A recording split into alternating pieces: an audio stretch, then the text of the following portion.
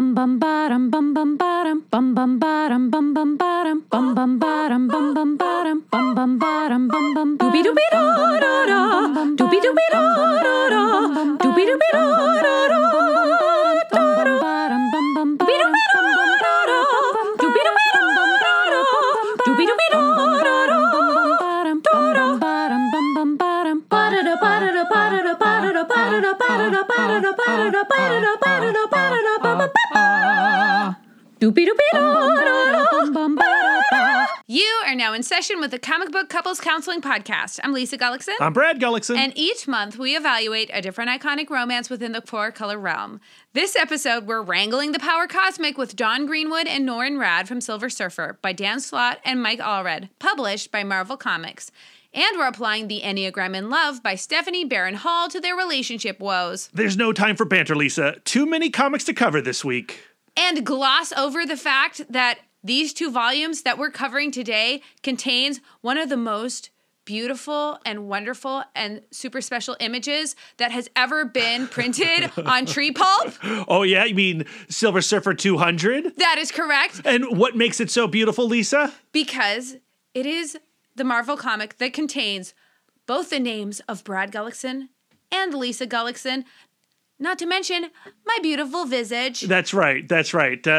Silver Surfer 200, if you turn to the letters page, I'm sure you all have it in front of you right now, you will see a cosplay photo of Lisa as Dawn Greenwood standing not next to me, no, but standing next to Todd Schmidt as the Silver Surfer, as a really buff Silver Surfer. He was very dreamy. Yes. You can see that he was a little too hot for me to get close to him, so I'm like kind of like craning my neck in a weird way. That set the bar for what can be achieved by cosplay in literally my very first time doing it. Yeah, so this was the 2016 San Diego Comic-Con. You've always wanted to do cosplay, but you've been a little nervous. Did you cosplay in 2011 at our first San Diego Comic-Con? I did. I cosplayed as a monkey man from the 1968 TV show The Monkees, which is, they were my boy band. They're still your boy band. With them. I still am. I'm sitting underneath a Monkees poster literally right now. But like for that, I hardly even count that as a cosplay because only one person recognized it. He did happen to be dressed as a Klingon. It's weird to have a Klingon shouting at you, Mike Nesmith. I mean, that makes sense, though, because Star Trek came out in 1966, and the Monkees were a year later. Uh-huh. And, so they're like sister shows. Yeah, that's true. Though that style of Klingon is that's a next gen. Yeah, that was Klingon. a next gen Klingon. So I don't really count that cosplay because I really do feel like that was just an extension of myself, I guess. But Dawn Greenwood, when I was introduced to her in the very first issue of Silver Surfer, I was like, this is a woman I can be. Like, she is gorgeous, just like myself, but she's not humble. She's not half naked. Mm-hmm. She is not a pillar of brute strength. Yeah, she's not a mutant, no superpowers. And she's really just wearing a shift dress. Yeah. And I was like, do you know what? I have a mom who can sew. She can make a shift dress. And by our powers combined, my mother and I produced that beautiful costume that got me into a Marvel comic. But every time you cosplay as Dawn Greenwood, I would say a good amount of people will notice you as Dawn Greenwood. No, they'll notice me as miraculous. Well, that's what I was going to say. Is the majority of the people who come up to you go like, miraculous. Yeah. And the first year, I really was, I would correct people and be like, I am so sorry. I am Dawn Greenwood. And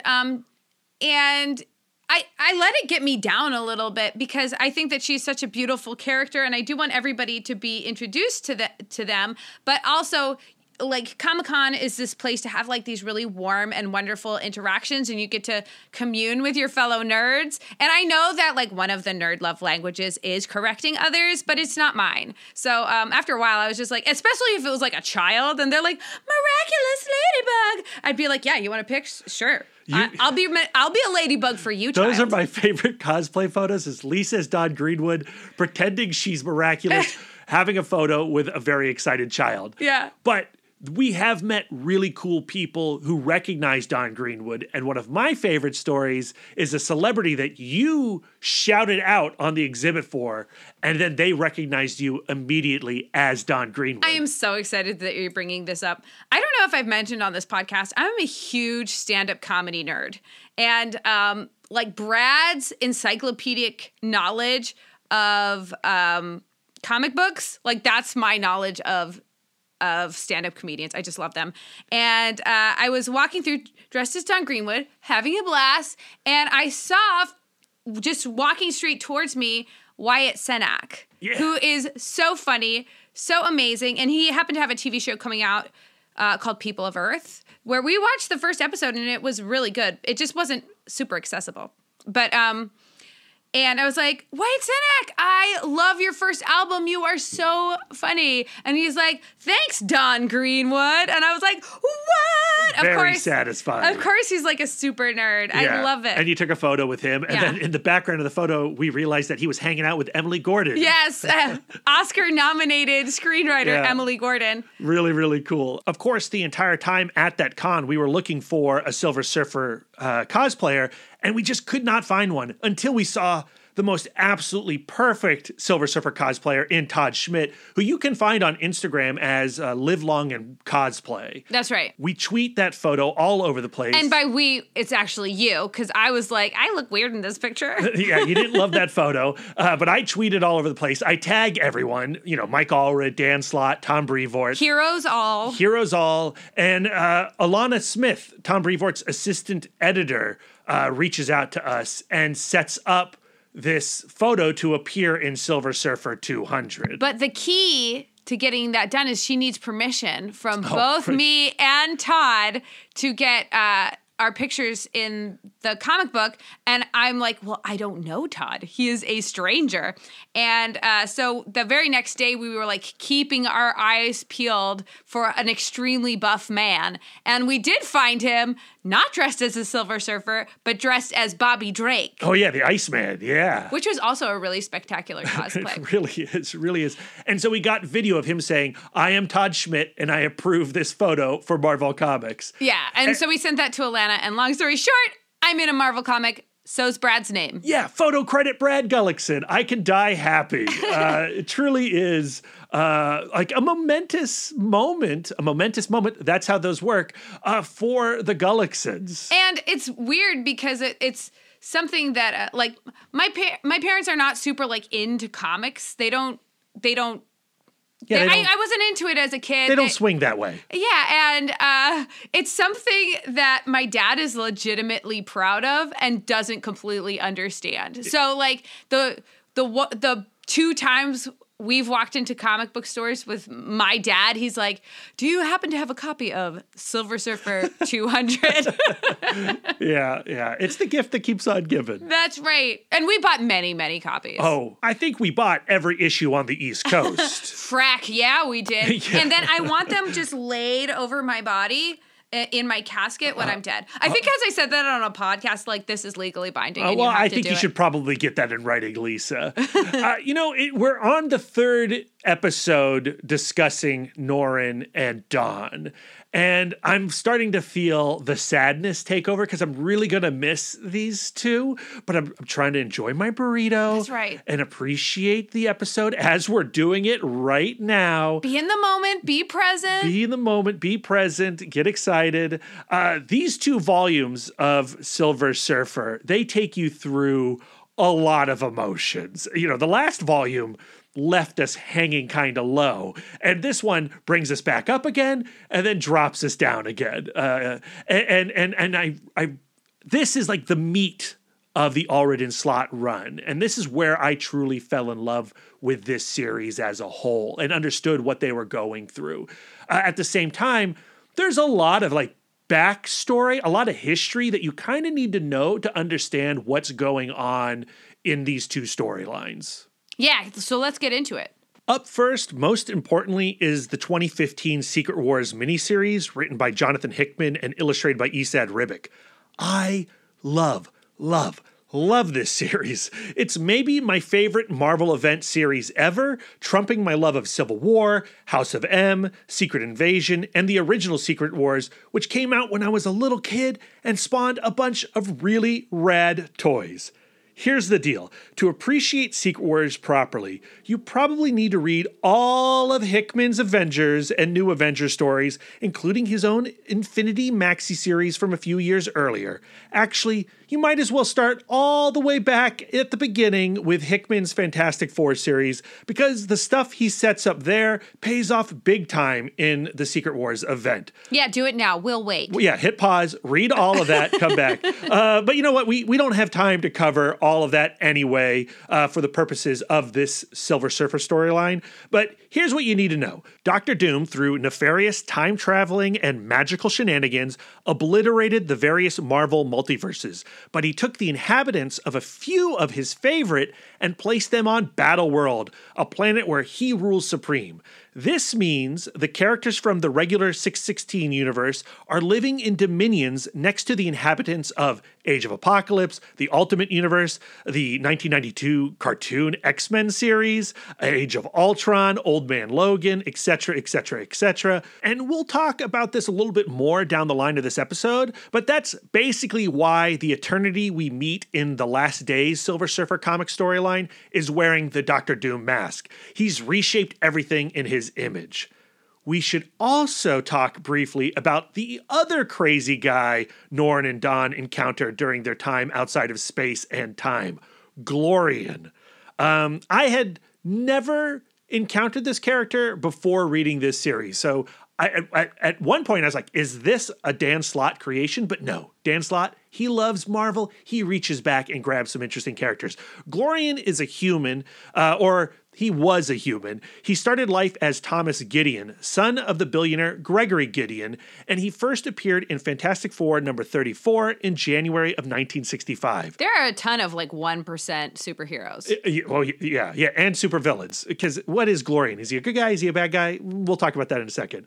But the Shaper of Worlds, this kooky entity who was once a cosmic cube, like the one you see in Captain America, the First Avenger, but belonging to the Skrulls, reached out to Thomas and brought forth his latent psionic abilities. He just reworked him and turned him into a god, which apparently all humans have these psionic abilities, and any one of us could be turned into a character like Glorian. But Thomas Gideon lucked out before Brad and Lisa. This allowed Glorian to manipulate reality, to mold and bend it to his will, but he can only shape reality up to about 5 miles and for about 23 hours. And whatever changes he makes are surface level, not actually affecting the person or object beneath the illusion.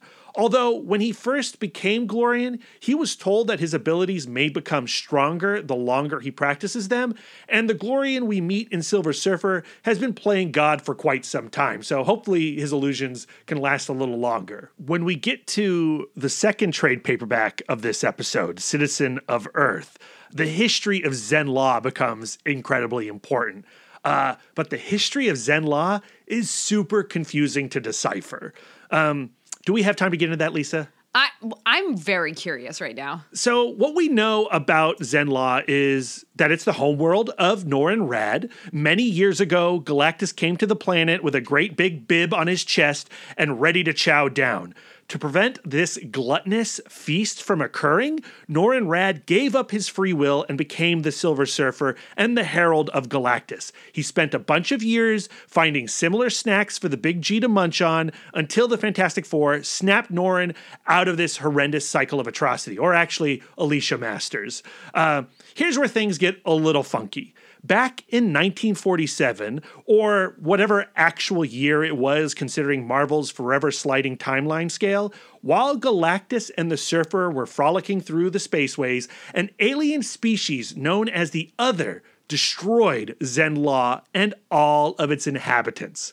Lisa, when Galactus learned of this devastation, out of compassion or a need to keep his herald by his side, Galactus used his power cosmic and recreated Zenn-La and its people. Oh. Many years later, the Surfer returned to Zenn-La and discovered that his beloved Shala Bal was now the lover of Norrin Radd's half-brother, Fenin Radd. But it's all okay, because the Surfer travels back to the year 1947 and discovers that Zenn-La of today is only an illusion or a reflection of the planet he once knew. So, Lisa, the Shala Bal that we meet in the Slott and Allred Silver Surfer run is technically not the Shala Bal the Surfer once loved. How's that make you feel?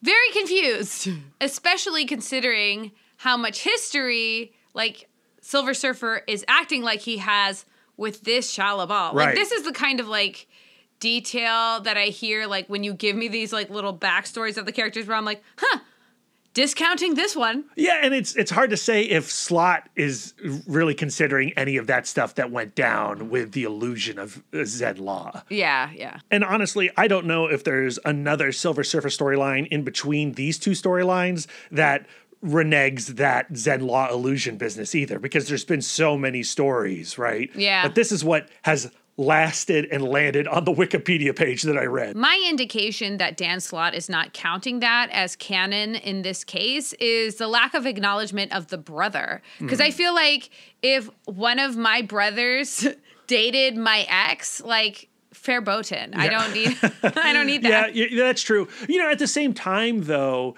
that's one of the things that frustrates comic book readers, and including us. When Donny Cates does Silver Surfer Black and makes no acknowledgement of Don Greenwood, and it's all about Shala Bal, we're hurt, right? Hold on, what about all that Don Greenwood business? Then we just go that's not canon to us, and then we move on. Right, and it's on the reader to decide what's Silver Surfer and what's not Silver Surfer. And for us, Silver Surfer is Don Greenwood and Norrin Radd. That's right. And there you have some delicious context for this episode. But Lisa, we got to talk about the Enneagram in Love. How are we using Stephanie Barron Hall this week? We're using her book, The Enneagram in Love, a roadmap for building and strengthening romantic relationships to navigate the uncharted, ever-expanding spaceways of romance between a silver guy with a guilt complex and a blue-haired gal with a super-specific wardrobe.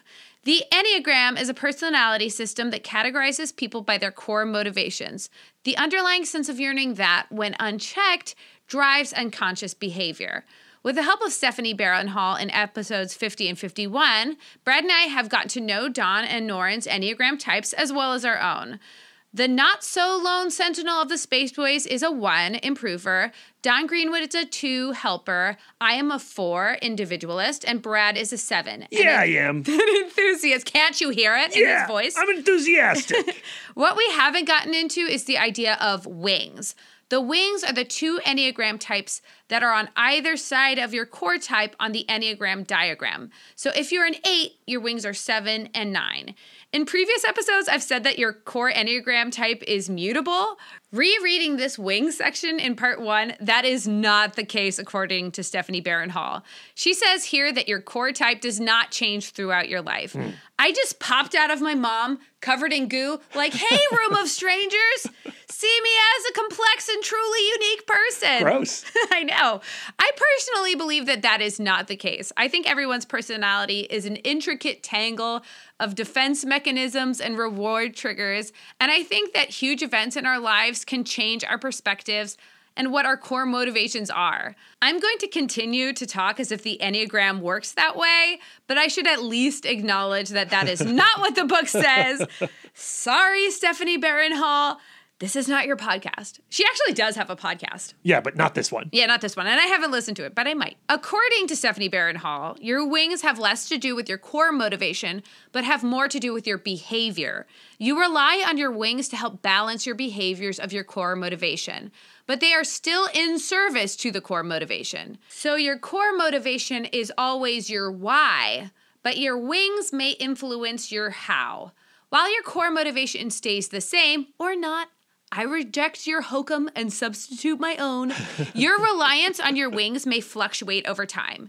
Some people feel they favor one wing, others may feel they have two balanced wings, while others feel like they don't use their wings at all.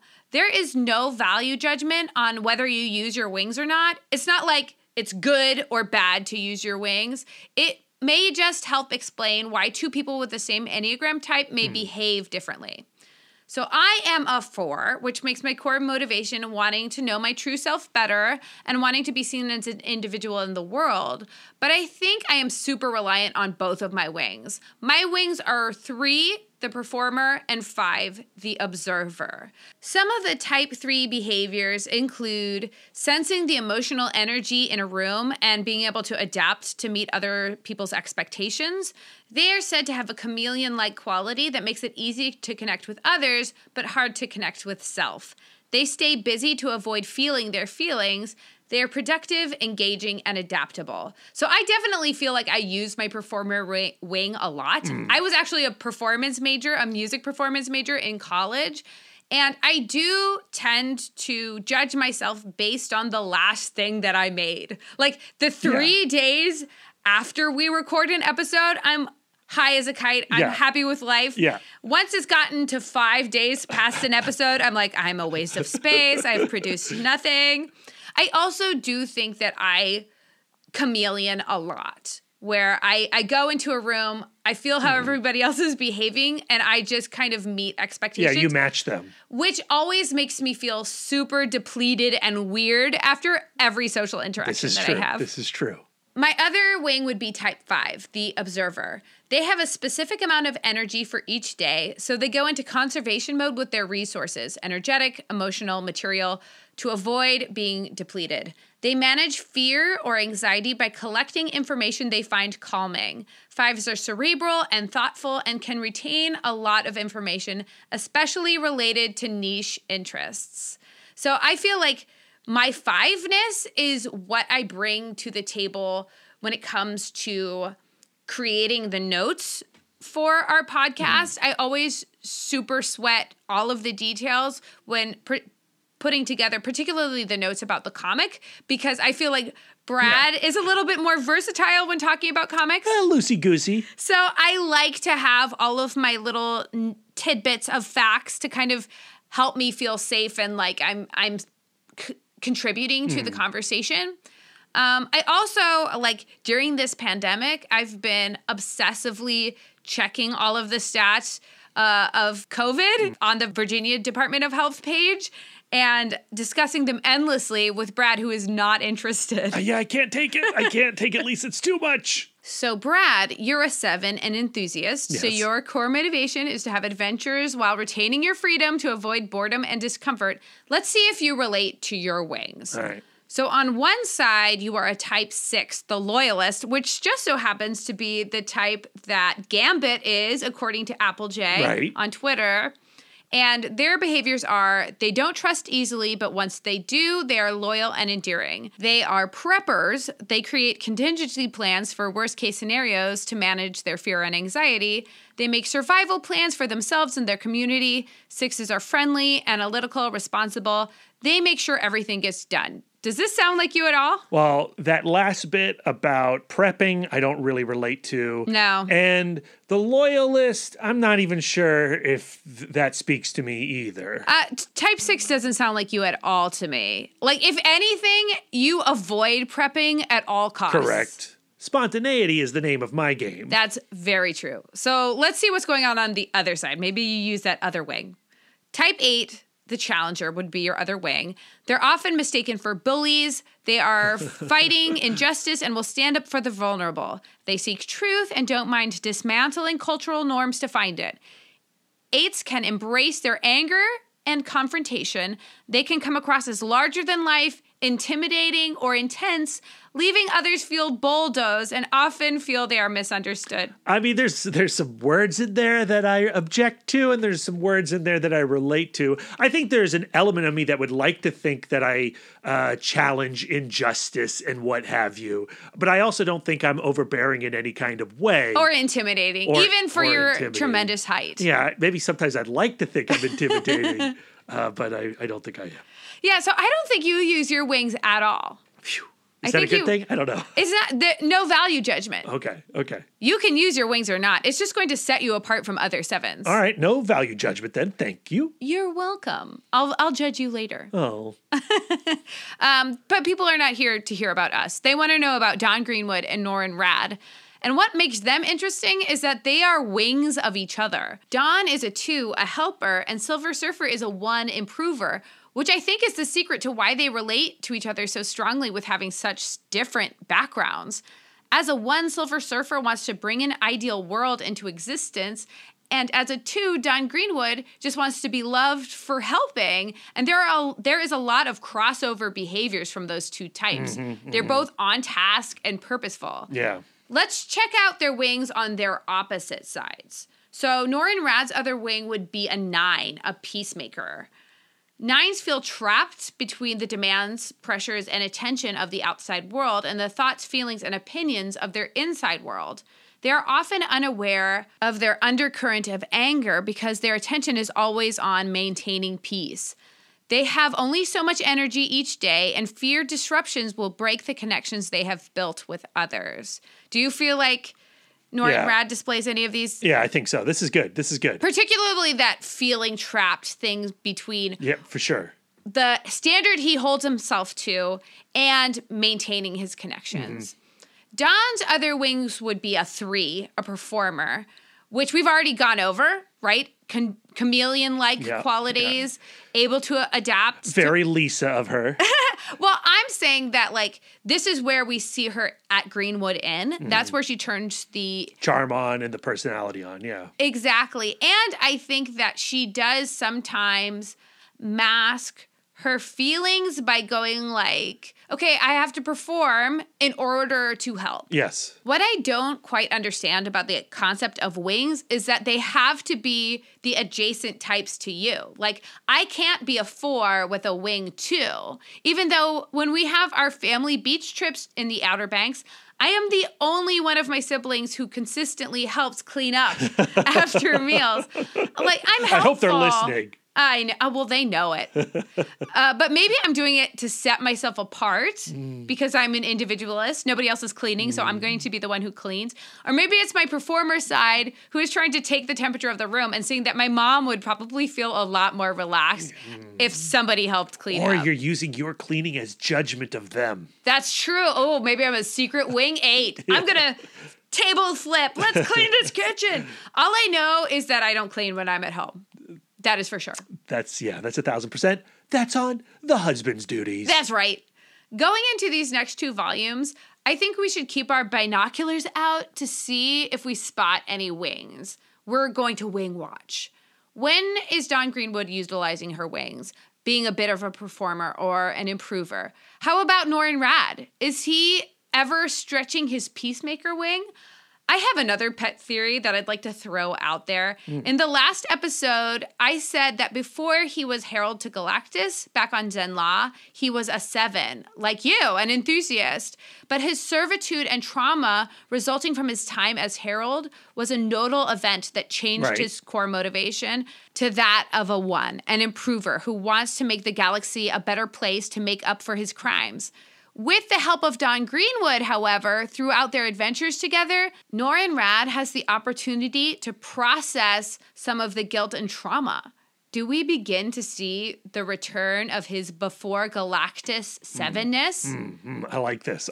Spoilers, I think yes. Yeah, I think so. Fun. However, Lisa, before we dive into that pool of cosmic rays and happiness, that fun you want to get into, we need to take a trip to the final frontier of affirmation. Affirmation. I haven't recorded the theme to this segment yet. Well, But it's going to be something like that. I look forward to that theme, but we need to talk about these lovely reviews you've been sending us, listeners. Thank you. We seriously appreciate it. This one comes from Aorta7391. Ooh, we know this one is going to have a lot of heart. Gotta get it 'cause of Aorta. I get it. The title is This Newbie Loves This Podcast, 5 stars. First off, what an amazing theme song. Oh, thank you. As someone who knows nearly nothing but the basics about the comic book world, I felt at home with this podcast. It's such a unique and amazing concept to use real-life resources to discuss and analyze the relationships of comic book couples. Lisa and Brad have amazing chemistry, and you'll be in the best of hands when you listen to this show. Tune in now. Yay! Thank you. Thank you, Aorta. I love hearing like non-comic book people finding this podcast. Yeah, and more non-comic book people have been, and it's been a lot of fun because they bring a whole new perspective to the show, and it's an opportunity for us to sell some comics, right? Yeah, and that feels great. So keep sending in the reviews. It really keeps us going. I mean, some days if they make our day, right? Oh, yeah. Because we can be in the dumps and we'll get a nice review, and suddenly it's like, the world's not so bad. Yeah. No. Thank you very much. We really appreciate it. Thank you for your words of affirmation. They are really great. I think you need to work on that theme song, Lisa. I think it's perfect. But getting into the rest of the show, the actual comic book, or the comic books. This week we are talking about Silver Surfer Volume 7, issues 11 through 15, and Silver Surfer Volume 8, issues 1 through 6. You've fully given up on giving all of the related numbers. It's we know that issue 200 is somewhere in there, right? Exhausting. It's actually Volume 8, Issue 6. Written by Dan Slott, illustrated by Mike Allred, colored by Laura Allred, and lettered by Joe Sabino. Basic plot synopsis, snatched right off of Lisa's favorite summary site, Goodreads, which then snatches it right off the back of these comic books. The summary for the Last Days story arc reads as follows: Time ran out, and the Marvel Universe died. From the edge of Battleworld to the outskirts of infinity, every planet and star was expunged. Every life force extinguished. There are no survivors, except the Surfer, Dawn, and Toomey. How did they cheat death? And more important, can they figure out a way to bring everything back? And now, the plot synopsis for the storyline called Citizen of Earth. Everything changes for the Silver Surfer. He's taken Dawn Greenwood to the end of the universe, and now it's time to show her the most fantastic planet of all, Earth. But how will this trip lead to a fight with the ever-loving blue-eyed thing? Who is Alicia Masters, and why has the Surfer never mentioned her to Dawn?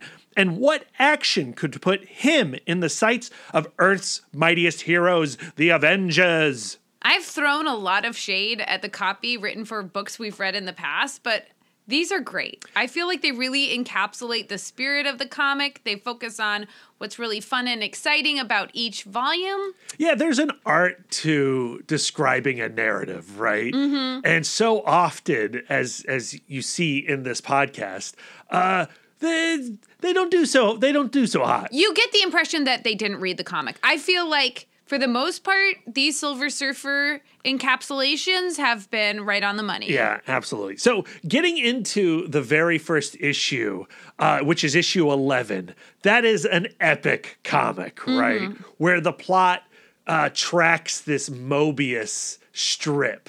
And the first time you read this comic, it's a little confusing.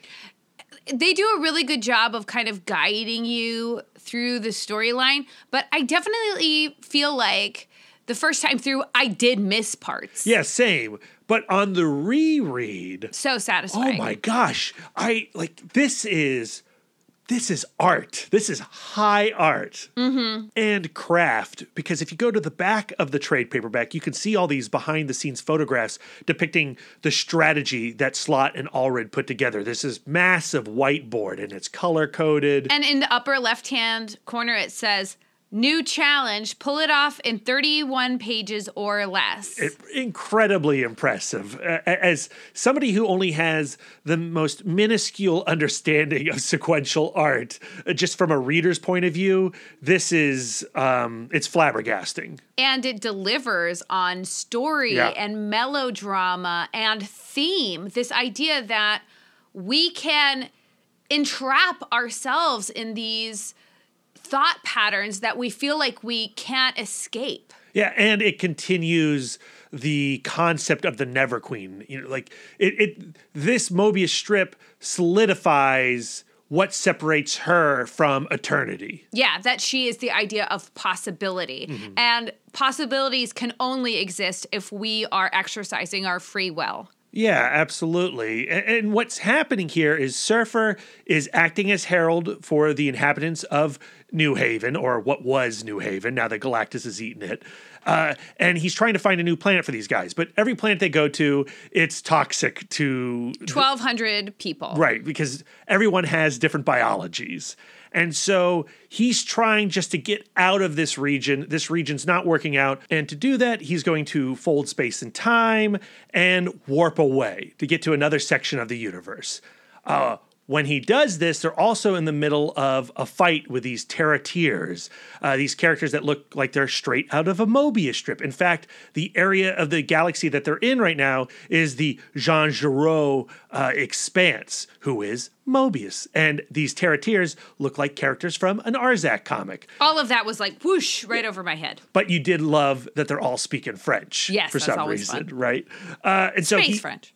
Space French, that's right, not real French. And when he rips into space and time, he creates the Mobius strip, which the reader is now trapped on, just like the audience. Because we're trapped on this Mobius strip, we get this kind of Rashomon, Nicolas Cage's Snake Eyes effect. Yeah, that's right, the Snake Eyes effect. When we get to see a couple of key scenes from a few different perspectives. So we have them landing on the planet and the people getting sick. Then we have Silver Surfer deciding in the infirmary, okay, I'm going to have to fold space. We get, I'm saying this in the wrong order, but that's okay. We also get the scene of Silver Surfer walking through the galley and everybody like cheering him like, you're our herald, we love you so much. And him seeing Don Greenwood across the cafeteria kind of giving him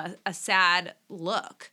And then we get to see him finally getting ready to do the deed, meditating so he can be at full power, but while he's mid-meditation, being interrupted by Don Greenwood, who seems to want to say something, and he tells her to, like, can you just hold off he shuts her down. After I'm done folding space, please and thank you. The galley sequence in particular is so heartbreaking, right? Because the first time we see it, we see the Surfer taking in all the adulation of everyone and then being a little sad because Don's not joining in the adulation. And you as a reader, like, boy, these guys are a fickle audience because a couple issues ago, they were really not happy with this guy, but now they're super happy. But then we learn the third time we see the galley sequence that Father Keane has set that all up and that adulation is BS. Yeah, it's really coming from this place of fear because they're now all dependent on him.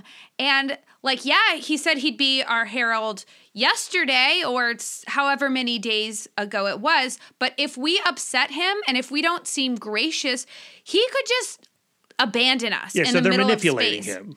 Exactly. Another thing about the galley scene is when we see it from Don Greenwood's perspective. And she's sitting at the table with Mama Hub and she can't eat. She is despairing. And it turns out that she can't get Silver Surfer's ring off. It's starting to feel like a shackle. And, well, she is a kind of a captive. Yeah. Like, the best thing to do, if you're in the middle of a breakup, this is just some free advice from your favorite relationship comic book podcast.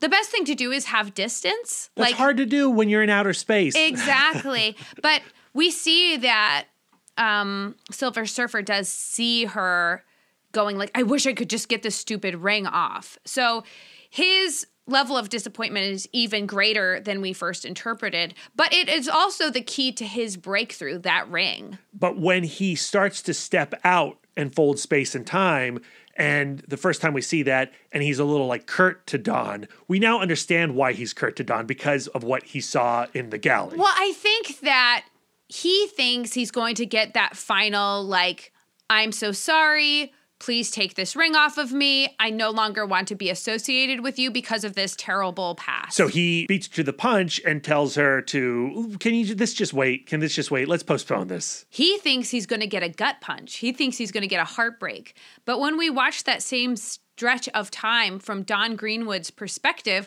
with Don Greenwood as narrator, which we've never seen before, we see that she watches him interacting with Founder Keen and Dr. Fuzzmeyer and Krataka, and she sees that the good man that he is being is the good man that he's going to be the rest of his life. Yeah, she's finally keyed into the narrative arc of the Silver Surfer that we as an audience have known since his creation by Jack Kirby and Stan Lee. So when he's walking out that door, she's not going to give him a gut punch. She's going to try and relieve some of his pain. She wants to forgive him. Yeah, but the way that they finally break out of this Mobius strip is that while she is coming to this realization, the Surfer is also coming to a realization about himself. He realizes that he has to take Don Greenwood's ring back, not so that he can relieve her of her stress and anxiety around the relationship,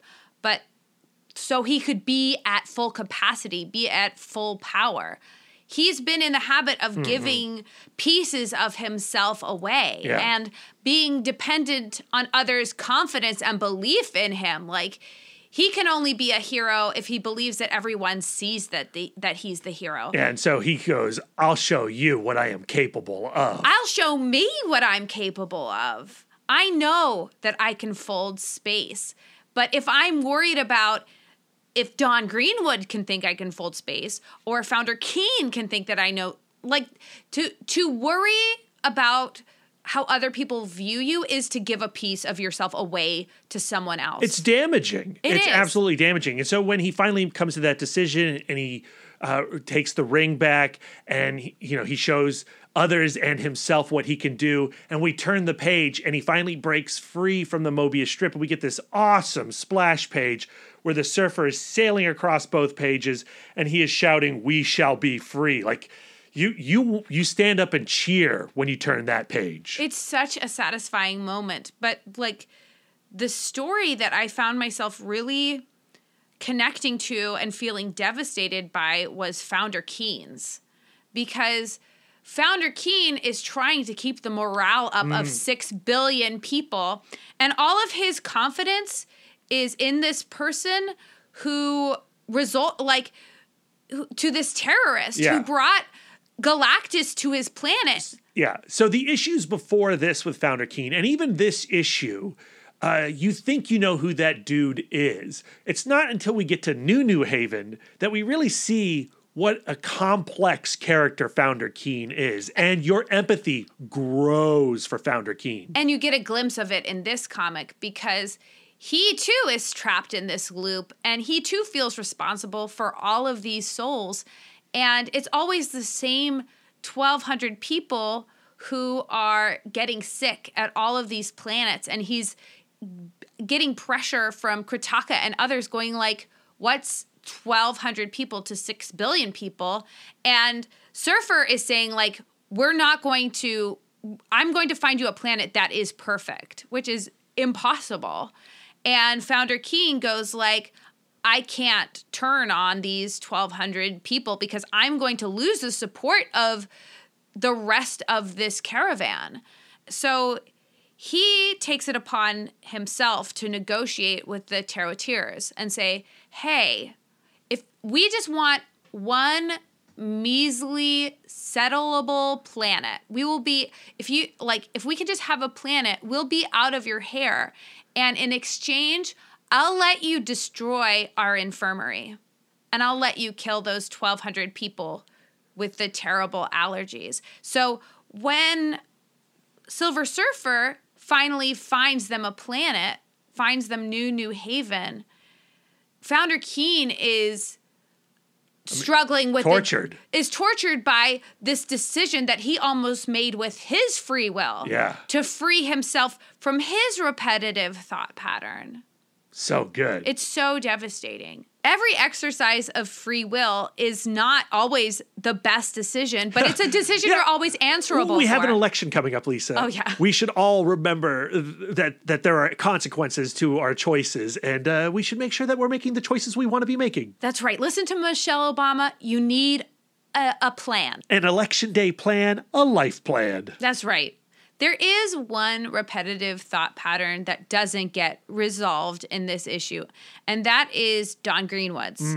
She is going like, I see the man that Norrin Radd is. He's a good man, and he's a man that I love, but I can't be with someone who participated in a genocide. Right. And it's not until the next issue where she gets to process some of those feelings, but she does it under the influence.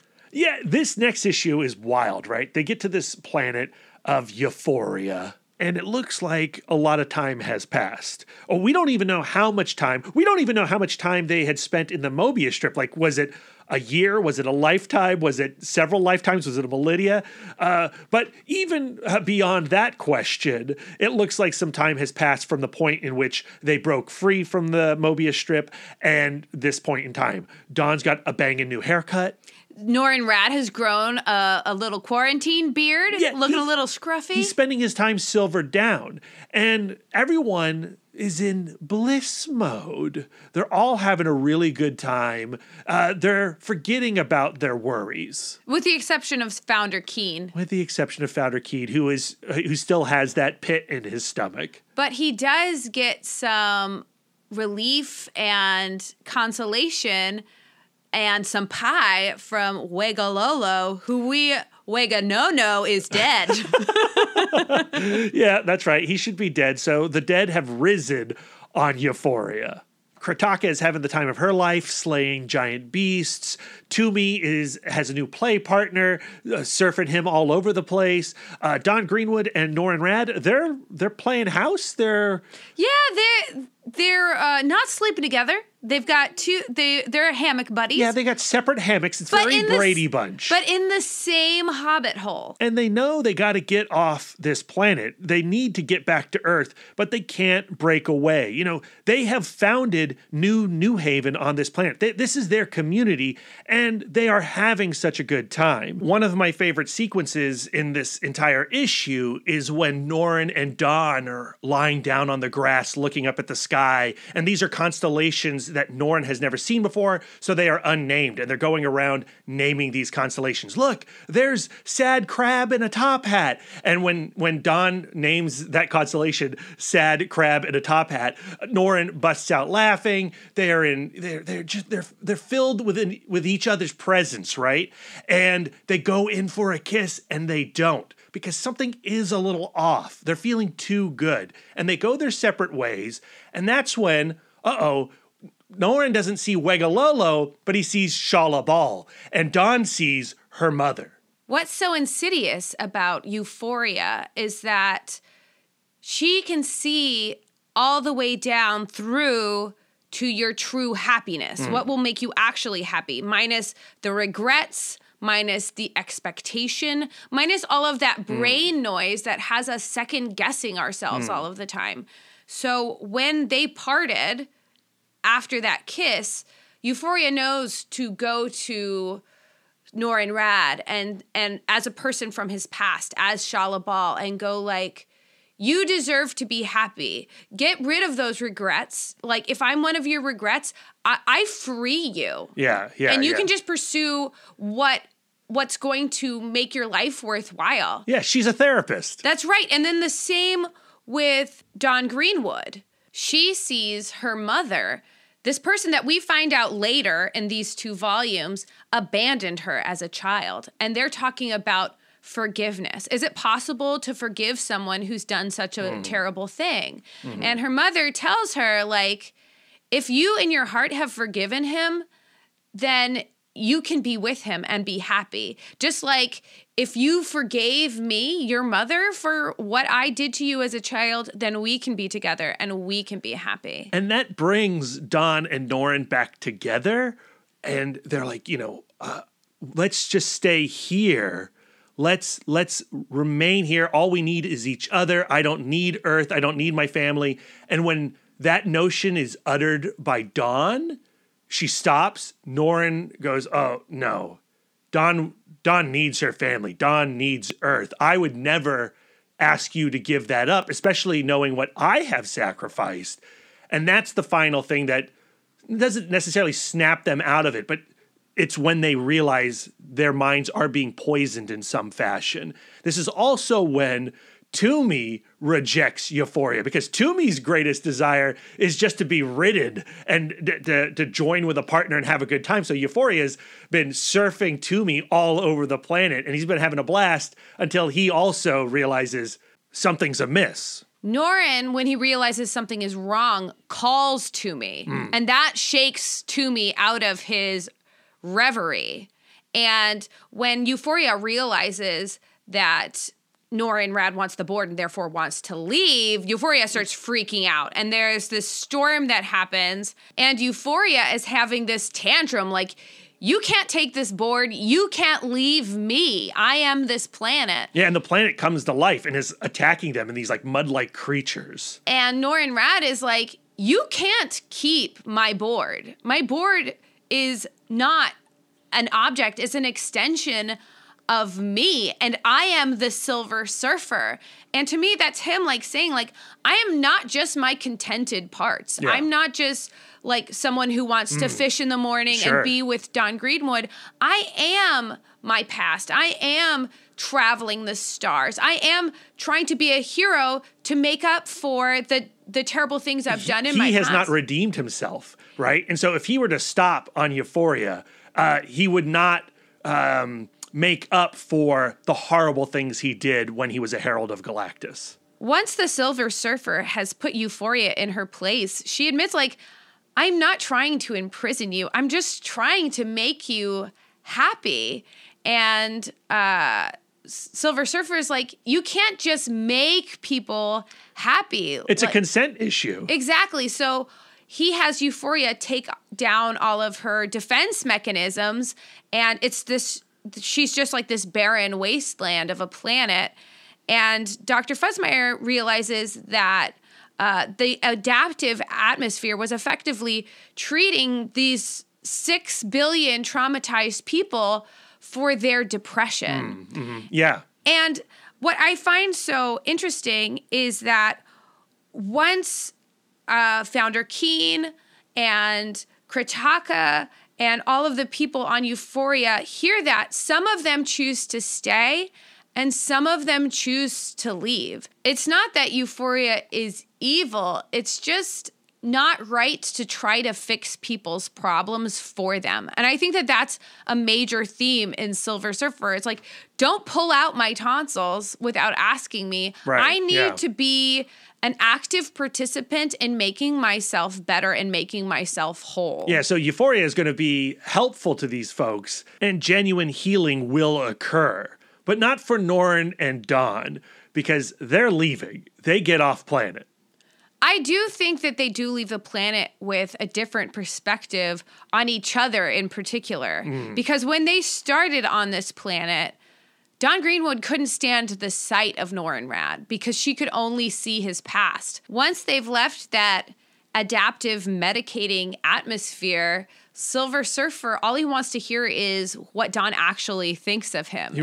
And so he's like, so now like, he's like, give me your worst. What do you actually think of me?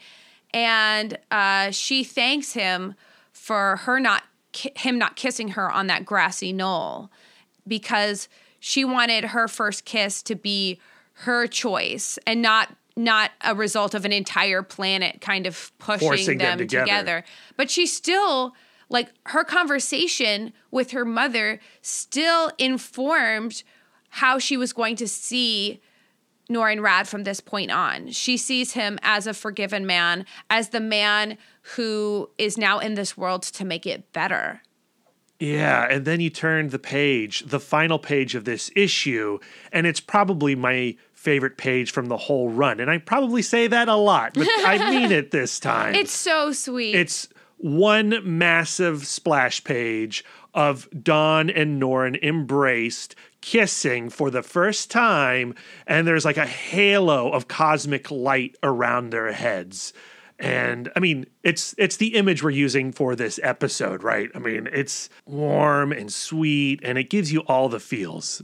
I find that image beautiful. And I also find that image bittersweet because it totally wouldn't have happened without Euphoria. Oh, sure. I thought you were going to say it's because she has long hair and you don't like Dawn with long hair. You're calling back our off-mic conversation. It does bother me that that's not how she really chooses to look. She chooses to have, like, at her first opportunity, she gets her hair cut back into a bob. Well, as your mom would say, long hair makes you look more glamorous, Lisa. That's right, yeah. When I cut my hair off, I used to have like super long hair. When I was a child, like down to my butt. I had like ridiculously long hair. And then I think like 5 or 6 years ago, I got it cut into a bob and I haven't looked back. Your mom's not happy about it. And my mom doesn't like it. It's okay though. But the other person who's not too thrilled about this moment is Toomey, because they're making out on the board all the time. And Toomey's like, we got to get going. That's got to be annoying. It's like when your college roommate gets a boyfriend and you're just like, like they have nowhere else to make out, but still. He's got a little bit of that third wheelness going on. But they get back on the road, but they decide that they're going to take the long way home so that they can revisit all their friends. They make their way through the Giro Expanse. They go back to the Minotaur Maze planet. They see the cosmic rays. They hang out with Jack Star 9. But then they are interrupted by the Never Queen, who seems to be deteriorating, and what we have just run into is a Secret Wars tie-in event. Dr. Doom is reshaping the universe, and our universe, Silver Surfer's universe, is deteriorating. And so they speed off as fast as they can. Dawn looks back. She can literally see the Earth crumble before her eyes, and she sees a future self.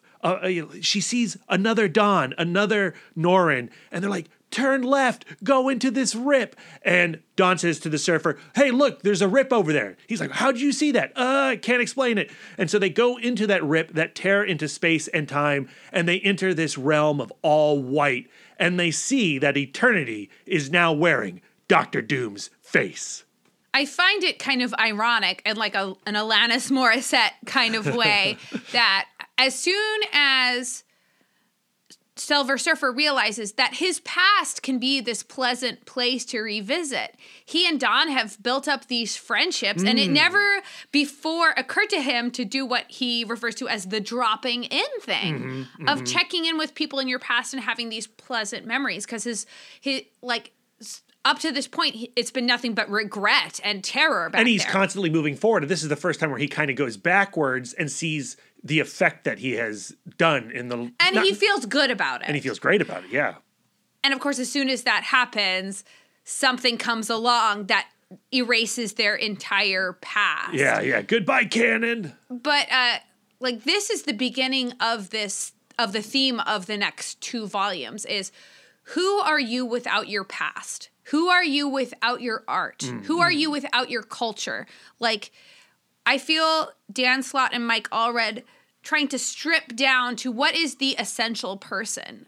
Is a person built from the outside in, or is a person built from the inside out? And what's interesting to me is that when Glorian appears and offers this chance to rebuild your universe from scratch and make it the way you want it to look, Dawn and Norrin take to it with gusto. Well, Norrin actually tries to avoid it at first, because the first place he went to revisit was Brundlebus 3. Yeah. And he rebuilds that as he found it. And everyone starts creating monuments to him yet again, and he goes through that process and of like, Glorian I don't goes like it. You can just make them not praise you. And he goes like, yeah, but then I would be becoming exactly what I want to avoid, like this controlling God being. And he goes like, well, that's like a weird paradox. But as he's rebuilding, Glorian is poking him and going like, well, it doesn't really have to be this way. You can rebuild this planet and not have it destroyed by Galactus. Yeah, and in fact, why even have Galactus? Yeah, so that's what breaks Silver Surfer. This idea of, I can create a universe without the terror that ruined my life and ruined the lives of billions, and that's what snaps him into creating the universe as he wishes to see it, which of course creates these paradoxes that upsets this shaper of worlds and upsets the stability of this universe that he and Don Greenwood were building. Both Silver Surfer and Don Greenwood take a very different first approach to rebuilding their universe. The first thing that Norrin Radd does is create the darkness of space as this tapestry on which all other things are built. And and when Glorian asks him, like, why would you start with nothing? Well, why is the first thing you're building is nothing? And he goes like, well, the darkness is the tapestry on which all light is created, which is going to play thematically later. Like the idea of darkness, like light cannot exist without darkness. Don Greenwood, of course, the first thing she makes almost by accident is her home and her family. Mm-hmm. But we have to keep in mind, like, she doesn't know it, but she's actually creating a real universe entirely out of her ideals and how she views the world. And what's interesting is that when she creates that family, starts to understand that she has this power. And her dad, Reg, it's like, well, why don't you bring mom back? And Dawn didn't even consider that as a possibility while she was pulling things out of thin air, right? And so she has to avoid that almost immediately, because once that thought's in there, it's too dangerous to deal with. Well, I got to go deal with France. Now I'm going to go and recreate these postcard images. But what's weird about that is, remember, she is making her dad out of her image of her dad. So when her dad says, I want you to bring mom back, she's saying she thinks that her dad is someone who loves her infinitely, which we believe is true. But is deeply missing the father or the mother. Every day, wanting to bring the mom back. I find it particularly interesting how she remakes her sister.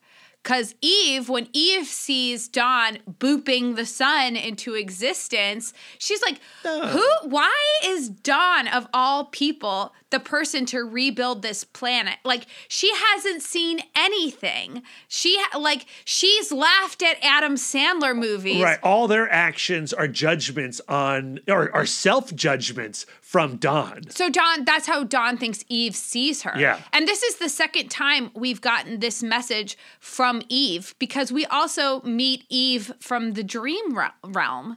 And that, like, Eve from the dream realm is a admonishment of who Dawn is. Yeah. And what's even more fascinating, continuing that thought process, is when we get into the next trade paperback, when we actually get to meet real Eve, she's not necessarily a copy of the Eves we've met. Right. Like, we always think that everybody we love is thinking about us 100% of the time. And we always see, like, I have issues with my siblings of going like, well, everything, or they have the same issue with me of everything they do is filtered through criticizing me for some reason. It's hard to put into text. We've talked about this on the podcast around other groups. We build narratives, right? Mm-hmm. And so we write what's going on inside the heads of our parents, inside the heads of our siblings. But that's our imagination. I've had whole fights recently with my mother that only I was in. Yeah. Yeah, and while, like, Dawn's arguments are all rooted on Earth, naturally, all of Silver Surfer's internal arguments are rooted on Zen law, right? Because he needs Zen law to exist, but he doesn't want to, like, be on Zen law. He doesn't want to bring Dawn to Zen law, which Glorian suggests.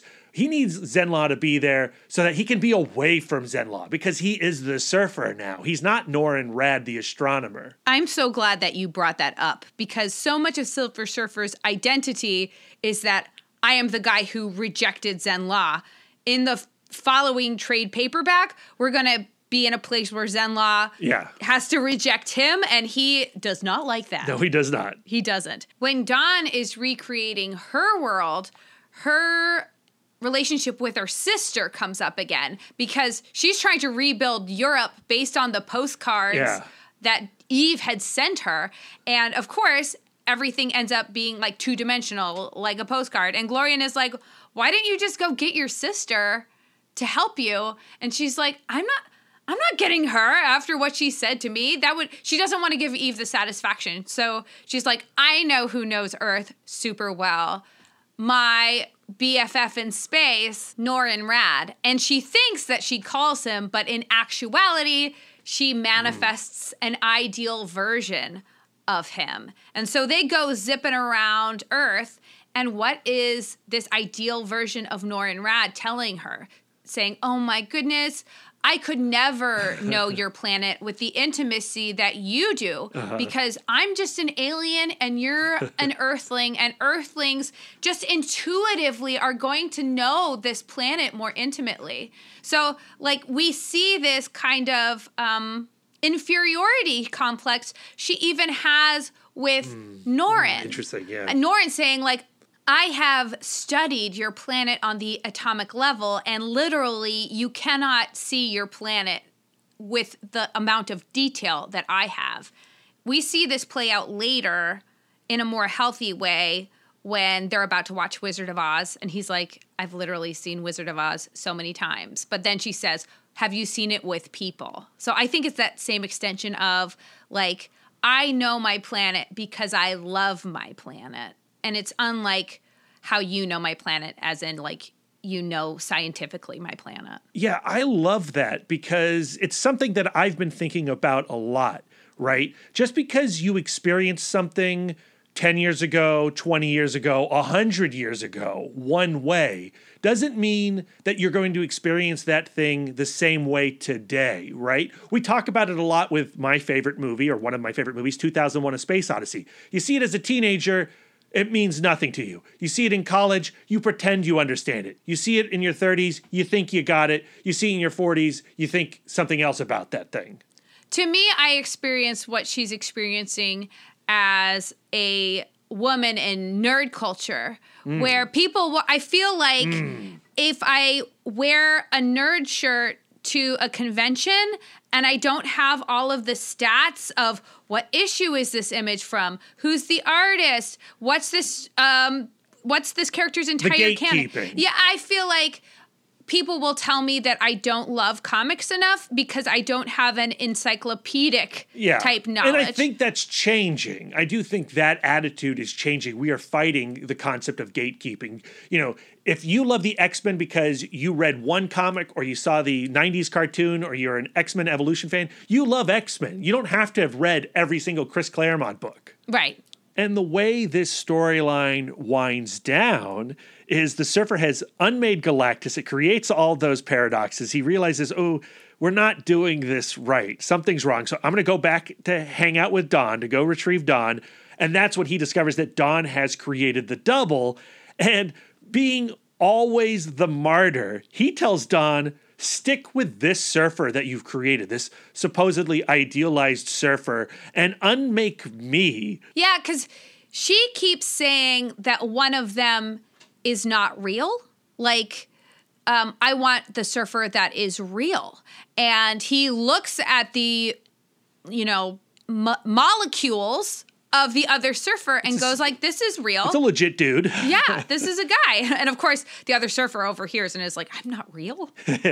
But Glorian is pushing her to make a choice because he has since defeated the Shaper of Worlds. He's now the Shaper of Worlds. Z reveals that he's actually the incredulous Zed. And wrong Silver Surfer is like, who's that guy? Dawn is the one who puts it together that he's trying to get rid of redundancies, and once those redundancies are done away with, then that universe is finished, and therefore it can take over the other universe where they have all of this history. So Dawn figures out that we need to return to possibilities. So they run to the gate, which is the Never Queen's heart, and they leave that universe, so they get to see the two universes side by side, and so they can, with their eyes, see, okay, here's Glorian's universe and here's Doom's universe. And Dawn goes like, well, this is a universe created by our ideals which is devoid of the dark parts of ourselves, which is, in my opinion, not real. And then the other option is Doom's universe.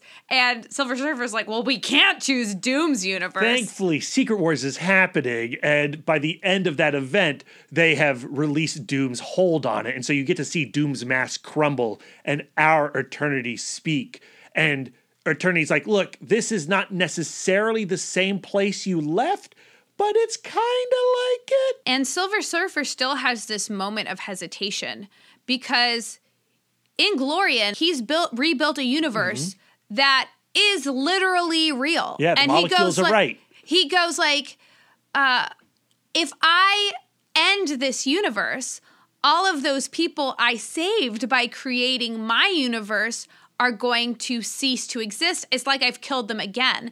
And Dawn tells him, like, those aren't real people because that they're just a manifestation of your regrets, and your regrets are real, and your regrets have a past. But what makes Glorian's universe not real is that it's not expanding anymore because it can only be what we've made. Yeah, it can only contain what we've seen and what we've loved. So the universe that is within Eternity, yeah, it contains our regrets, and it contains our past, and it contains famine and genocide and hunger and desperation, but it is ever expanding. It's growing, it's changing. There's possibilities there. The Never Queen exists there. The button of Dawn's argument appeals to his BG before Galactus 7-ness. She says, well, come on. Don't you want to see new stars? And he is giddy when he responds. He says, yes, with you. And Silver Surfer is like, we have no idea where we're going. Like, this is so exciting. And Dawn's like, I know where we're going. And you turn the page and it's anywhere and everywhere. And the Surfer says, hang on. Another, like, astonishing single page from Mike Allred. I got to cry over this volume twice because, of course, when I read it, I found the ending so moving. And then as I'm preparing my notes for this episode, I begin to tear up again because now I'm thinking of it through the context of the Enneagram and how, like, when you get self-help minded, you can think, like, I do want to abolish the dark sides of myself. I do want to somehow turn off these parts of my character. Yeah, but they're you. But that give me heartache. But they are my darkness. And I can't have light without that darkness. I can't, like, stuff my past or stuff my regrets because those are things that keep me ever expanding. Like, if you were only your good parts, you would be finished. It's so good. And the journey of life is being not finished and always growing and always expanding. But now we got to get into the second volume. Oh my God, we're going to be here all day. Not all day, because as all perfect storytelling goes, this next volume is just an extension of the themes we saw in the first volume. So while we were on New Haven, we asked the question, who are we without the depths of our emotion? Now just what we went through with Glorian, it was who are we without our past and without our regrets? So this next volume touches on who are we without our art, the art that has informed our lives, and then who are we without our culture? Yeah, so we're back on Earth. Dawn's with her family, hanging with Norrin. Eve's there. We meet Eve's husband, fiance at this point. They're married. No, they are married. She's pregnant. Eve's going to have a kid. And also, we're being attacked and invaded by the Hordax. And they're using this mini Imaginatrix to remove all of the art. Like Wizard of Oz is being ripped away from Earth as Dawn and the clan are watching it. And the reason they're removing all this culture is because your planet's going to be destroyed anyway, and we might as well preserve it for you. Well, the Hordax isn't just hoarding our culture to save it after the destruction that is to come. They're also using it to power their ship and power their defense mechanisms. So when Dawn and Norrin are aboard their ship, all of these aliens has taken on the image of our greatest heroes. I mean, and this is like such delicious nerd porn, right? Because you have all these characters like, okay, well, there's Tintin, there's Willy Wonka, RoboCop. Beatrix Kiddo. Beatrix Kiddo. Is that Axel Foley from Beverly Hills Cop? I think so. Hold on. Zardoz is here. You know, like those gatekeeping nerds, this is what they live for. Oh, yeah. And I'm one of those guys. Yeah, you gotta know everybody's name or you're not cool. But like even I don't know who that dude is in that lab coat over there behind Marty McFly. I'm sure you could ask someone. I'm sure someone could correct us. But Dawn asks, like, how are they doing this? And Norrin is like, well, they're imbued with the psychic imprint of everything humanity has ever created. And then he starts punching on him. And Dawn Green is like, Hey. because of their powers, she doesn't remember who anybody is, but she remembers that she likes all of these people that he's punching. And he's like, well, they're not real. They're just like this psychic imprint. And she goes like, oh, I have a theory then. And she goes to the highest point of the ship and goes like, I'm going to jump. And she jumps and they catch her. Yeah, because they also have a love for her as the person who appreciates their existence. Exactly. If they are imbued with humanity's psychic imprint, then they are, by their very nature, altruistic and good. And it's just a reminder that our fictional heroes are part of our defense mechanism as humanity. We use stories like Doctor Who and Star Wars and Willy Wonka and the Chocolate Factory to help us feel safe. Yeah, and the way that ends, I really love, is that they recognize the codependency between the culture and the people who made it, and the Hordax leave. But they also say, like, hey, bad guy's coming. And you turn the page, and indeed, here comes the keeper of the great truth. And their herald, former member of Fantastic Four, The Thing.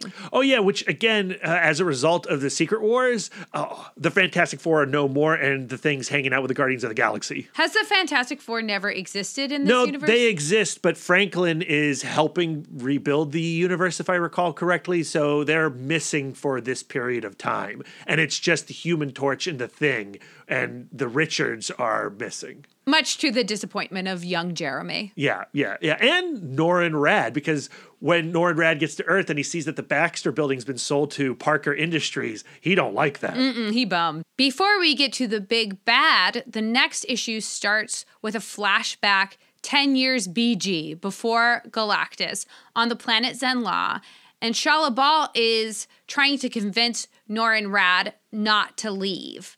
But he knows that there's this hangar full of ships that are just sitting there. Yeah, and he's got wanderlust. That's right. So he goes to the hangar, and there is the Keeper of the Great Truth there. And the Keeper of the Great Truth tries to level with him. And he goes like, you know why we don't leave this planet, right? And he's like, yeah, because Zenla is perfect. Yeah, why go anywhere? And we have everything we need right here. And the Keeper of the Great Truth goes like, yeah, that's what you've been told, but that is in fact a myth or a lie. The fact of the matter is Zenla is not allowed to travel because if Zenla leaves, they'll ruin the rest of the universe. Dun, dun, dun. So what we're getting into is a story about the evils of homogenization. Zenla is a proud community, but with that pride, there is this seedy underbelly of snobbery. Exactly. They're going to go out and gentrify the universe. And this snobbery exists deep in the heart of Norrin Rad. He wakes up in the inn to the smell of bacon, seared pig, again. He's grown tired already of being back on Earth. And so has Toomey. And so has Toomey. They need to get on with it. But Dawn, she wants to see Eve's baby born, and it's going to be weeks from now. And when Norrin hears that it's going to be weeks, he freaks out. And, Dawn shuts him down again, like, you're being rude.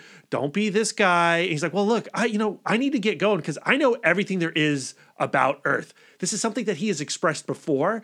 And it turns out hurts Dawn's Greenwood's feelings. Yeah, every of course. And she says, look, you have not seen Earth the way that I know it. Let's look at Earth through what I know. And this is a lesson, just like with Glorian and remaking the world, remaking the universe. He has to learn that just because you knew one thing one way at one point doesn't mean that thing is the same thing today through a new point. Seeing something through someone else's eyes is a revelation.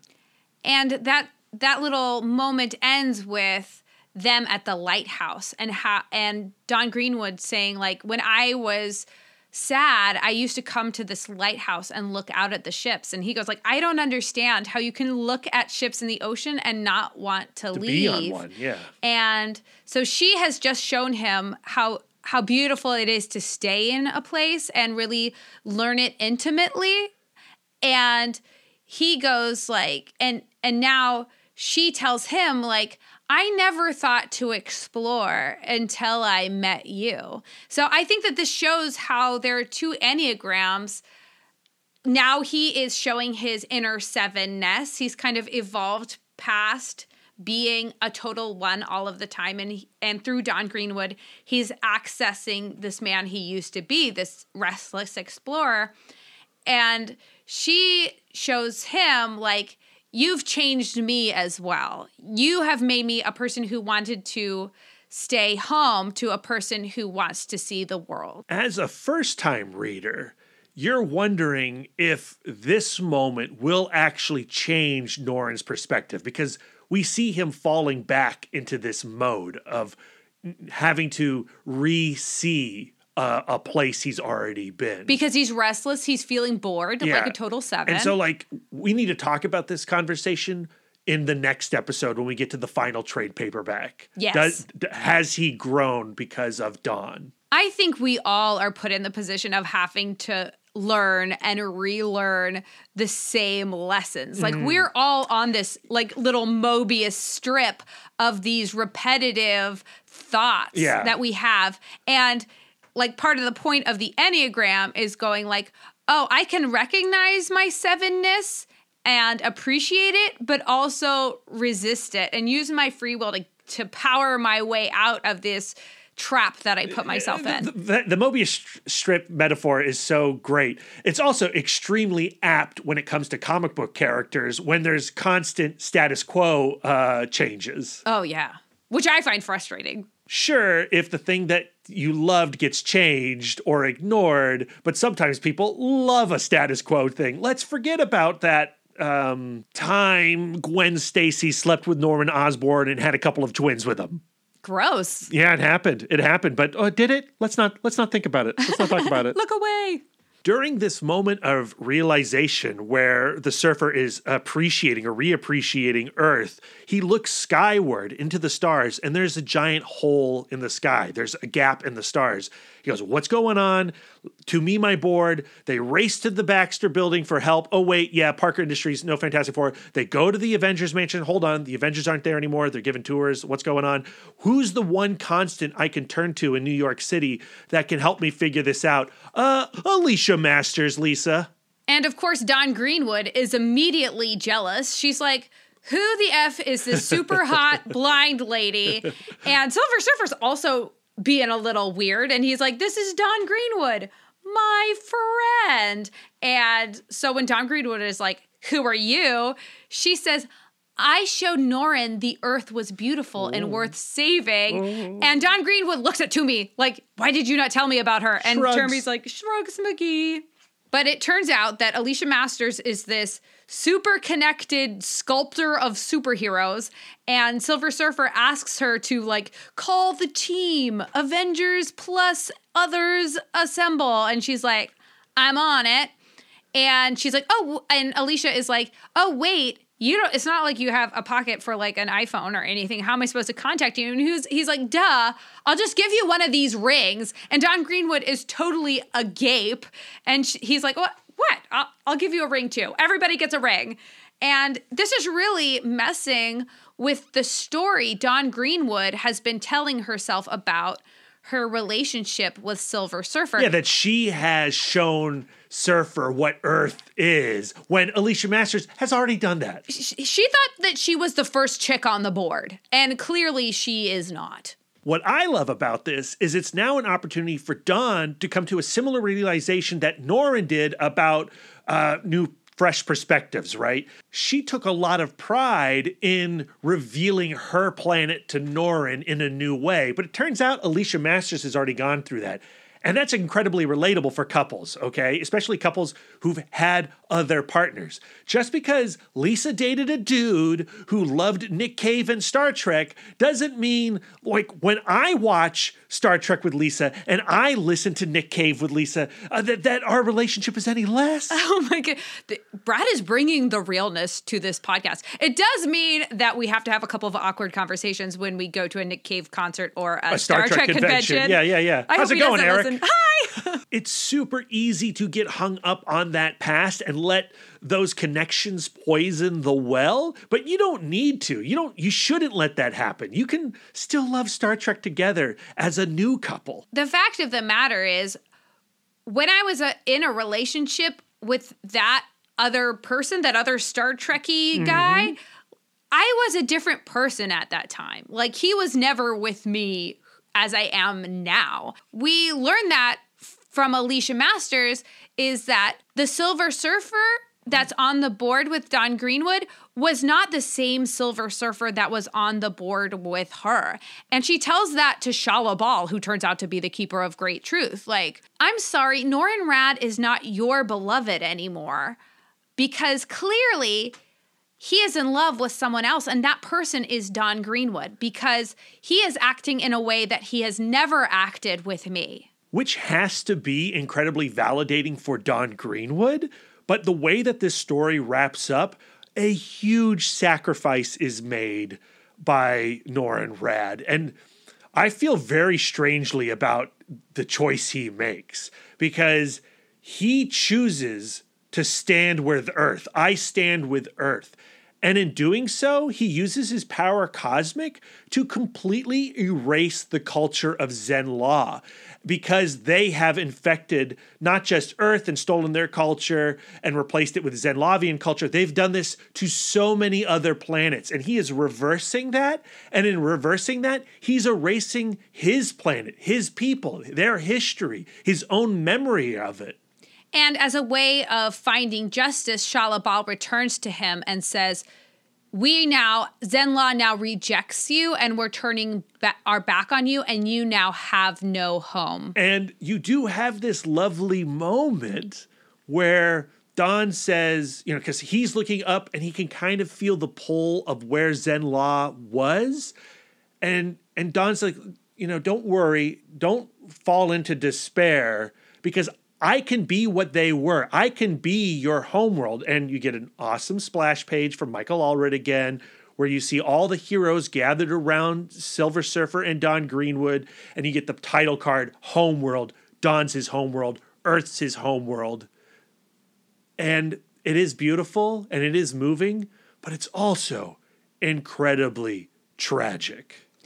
And even though in that moment he accepts it, he doesn't really...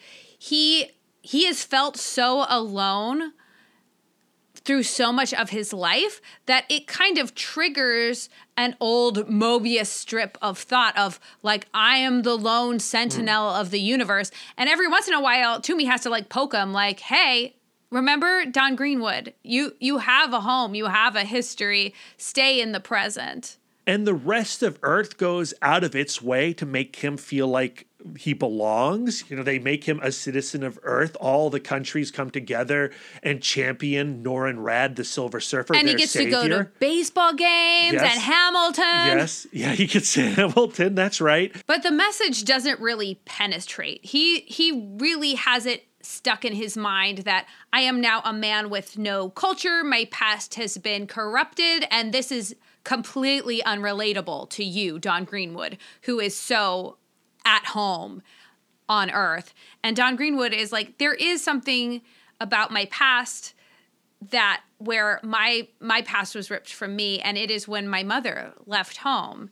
And she takes him up to the attic begins to pull out these old photo albums of this woman that she's barely even spoken to him about. And it turns out that her mom literally just up and left Reg Greenwood with these two twins, never to look back again. Yeah. And so what does our Silver Surfer do when presented with a pain inside Don Greenwood? He rips it out. He's going to cure it. He can reach out, Power Cosmic. He knows exactly where her mom is. And he wants to surprise her. Let's go across the country. I want to show you something. I'm going to make you real happy. Here's your mom. Whoa. This is where we're introduced to Don Greenwood's nodal event. Her experience with her mother is what turned her into a turned her into a helper. She's Galactus.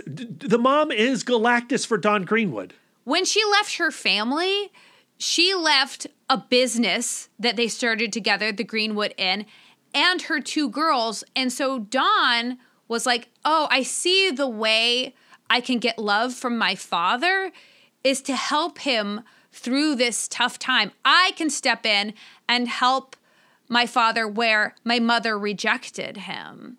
And what's so interesting about Don's mother is she is a person not unlike Norrin Radd, where she's like, I want a redo on my past. I don't want to be a person with a small business. I don't want to be a person with two children. And you do understand that thought process. It's certainly relatable to me, having, and you, I would imagine, Lisa, because we've chosen not to have children. But it does seem villainous. It's not like you can put the genie back in that bottle. Right, you are a mother. But there are people who would find this story relatable, and without getting too specific on the air, we have a very close friend who's had a similar experience where he had a family member who said, peace out, never speak to me again. And he did grow up to be a great man and a great father, but that initial rejection did shape his entire existence. And continues to shape his existence. And in Don's case, she is quite angry, and no, Surfer can't fix this with ice cream like he did the tonsils. I understand where Norrin was coming from. When Don Greenwood was talking to him about her mother, she was saying, like, I no longer have the access to this part of my past, but look at me, I'm totally cool with it. Yeah. But when he goes like, okay, I can reconnect you to that part of your past, she is furious and panicked. Well, and he does it in such a terrible way. Like, he does try to surprise her like it's a gift. Even if he had just said, well, Don, I could just think real hard and find her right now. Even that would have caused some kind of argument, because it would be such a shock, because that idea of knowing where my mom was an impossibility before meeting the Surfer. But the fact that he then takes the extra step of let's go on a vacation, and at the end of this vacation, here's your mom. Once Silver Surfer realizes how livid she is and like, sorry, no, this will not be fixed with ice cream, he goes like, we could just leave. She hasn't seen you. I can take this choice away. But she clearly got some comfort and relief out of going like, well, actually, I have no options. Yeah, because there's I don't no going know. back. So like now he, like the Never Queen, opened up her free will again. Yeah. Like she was Man. I thought that this was a closed loop, but now it's opened up again, and now I have to speak to my mom. And she really has to pep herself up to even knock on the door, and she has like this little conversation of herself of like anger and whatever. But when she knocks on the door and her mother opens the door, her mother is unrelatably horrible to her. Going like, what are you doing here? Does anybody else know where I am? You'd think she was in witness protection or something. I mean, she goes into complete defense mode, which I understand. Like if there's like a parallel universe where we did have kids like Cable, and then our Cable kid came to us like, why don't I exist in this universe? I think if you're going about your day, you've made this decision decades ago. You went through the emotional crisis of making that decision, burying that past, never thinking about that past, and then it shows up on your doorstep. It's understandable that that's going to stir a lot of intense emotions and probably anger. And anger through defense mode. Yeah. Like, I've already closed the door on this life. Yeah, Why how are you dare bringing you it up come back again? in? How dare you? What's interesting to me about the climax of this story is it doesn't go through this cathartic healing process. It ends this encounter on a down note, on the sadness. It's very much like the second volume of Allred Slott's run, where we see Dawn shaken by the revelation of Galactus. Now she's shaken by the revelation of her mother. And it's a very similar final panel where she is looking crestfallen and sad. And what's her future going to be? But that volume ends with her wanting to run home and running to her safe place. Yeah. And this volume ends with her running away from home and I can't deal. finding comfort in the unknown. Yeah. And Surfer gets what he wanted at the start of this volume, to get away from Earth. Man, bonehead. The final pin in the end of her relationship with her mother in the present moment is, of course, Norrin and Dawn can't go to a city without some kind of superhero fisticuffs. Spider-Man's there. So Dawn ends up getting entangled in these like shape-shifting squids that were like loose from the bowels of the Earth's core. And they take the form of your worst fear. So, Peter Parker's looking at one and it turns into the Green Goblin. Yeah, but it sucked some of the life force. It's hungry for the life force of Norrin Radd, but it sucked some of the life force out of Dawn Greenwood, and she's apparently lost a lot of platelets. And Spider-Man is like, we gotta get her some blood. Anybody got O negative blood? O negative blood, that means she's a universal donor. Yeah, like right? Mad Max. But like think of the symbolism of Dawn Greenwood, a helper, being a universal donor. Yeah. I love that. But it also means that there's not a lot of blood. She can only receive O blood. And we see as she's passing out, her mother, who is going to have the same blood type of her, walk away. And when Dawn Greenwood comes to, she's receiving blood from her sister. Yeah. Oh, man. I mean, when the mom fades away, when the mom doesn't do that, when Dan Slott robs you of that moment, like, oh, this comic's playing for keeps. This is clearly a wound that's going to be very hard to reconcile. And thankfully, we don't have to do that this week because that's going to come up in the next volume. Whew! Woo! This episode is long. We knew it was going to be long, though. And it's one of those things where I hope our listeners are just as much in love with this couple as we are. And we just don't want to let them go. We don't want to let them go. In fact, we probably should have made this a 5-episode series, but we didn't. So we're keeping to our format. Those are our regrets. We can't live in our regrets. We are universes that are ever expanding. That's right. But Lisa, just real quick, what are you taking away from these 2 volumes in particular? What I'm taking away from these 2 volumes and from our ongoing conversation about the Enneagram, where we completely derailed from looking for wings. Yeah, that's true.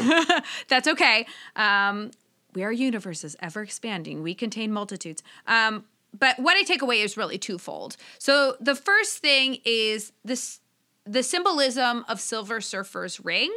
So we see what the ring means to Dawn Greenwood when she receives it from him, and when he later takes it back from her so that he can fold space. And then he gives it to Alicia Masters, and then later The Thing. And Don Greenwood is like, what's going on? Everybody is going steady with the Silver Surfer. This is weird. But like, to me, that ring reminds me that like whenever you start a relationship with someone, and I'm not just talking romantic relationships, I'm also talking about close friendships, other familial relationships. When you're in these relationships, you are giving a part of yourself away. You're giving away some of your autonomy. Like, now this person is carrying a part of me and I have to be protective of them. And this person is carrying a part of me. And we can spread ourselves very thin, but we have to be like Silver Surfer and recall back that power when we really need it. We go like, this is in actuality an action I have to make for myself, or a decision I have to make for myself. I love that. I love that. So part of being a connected person is this giving and taking of your power. I'm here to be there for you, but sometimes I need to be there for myself. My other big takeaway is like, when you look back on your past and you have regrets, or you look upon yourself where I go like, ugh, I wish I was more organized, or I wish I was a better planner, or I wish I wasn't so sensitive. Like, those parts of ourselves, our darkness, is actually what reflects our light. So when we look at bad decisions we've made in the past, we should look at them with gratitude. No regrets. Because those decisions, even though they caused us heartache, make us who we are in the present. And those things about us that we cannot stand are also the mirror image of our strength. So when you find your inner critic, like, just gnawing away at you, just go like, I see you, I acknowledge you, thank you for making me who I am today, but you know what, inner critic, I'm good. I keep going back to the surfer and having to relearn these lessons, right? The being trapped on the Mobius strip. And like what I'm pulling away from these two volumes is the idea that revisitation is essential to growth. And when you think you know everything about X, whether that's your local town, your favorite movie, your favorite person, it's always good to reevaluate and try to inject a fresh perspective. And it's good to seek out old things and to revisit them.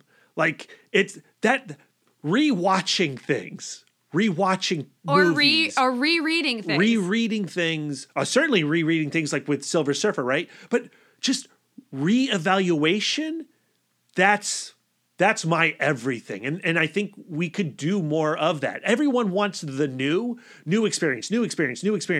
But in revisiting, that's a new experience. Because when you are actually remembering something, you are remembering it in the context of your narrative that you were then. Yes. I love that. Everything goes back to our Swamp Thing revelation. Like, every day, like, you are reborn an entirely new person. Yes. Alec Holland, you're no more. The Swamp Thing lives. That's going to do it for this episode. We are nearing the end with our conversation regarding Norrin Radd and Don Greenwood. Only one more episode to go. I'm sorry, Lisa.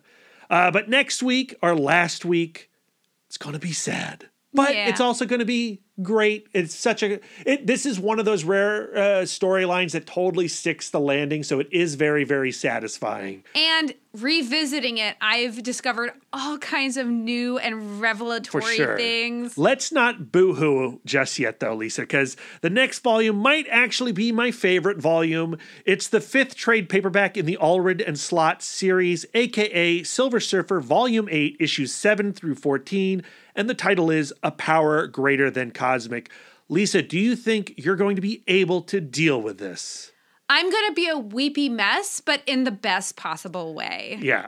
And so will I.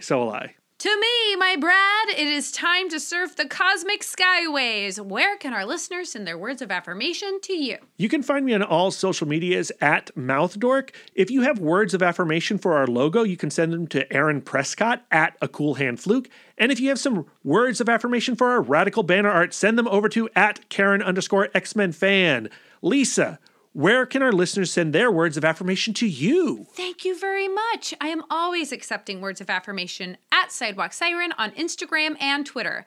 If you'd like to spend more quality time with us, you can subscribe to us on Podbean, Spotify, Stitcher, YouTube, and iTunes. If you want to reach out and touch us electronically, you can email the podcast, cbccpodcast@gmail.com. You can visit our website, comicbookcouplescounseling.com. There's 3 W's before that, Lisa.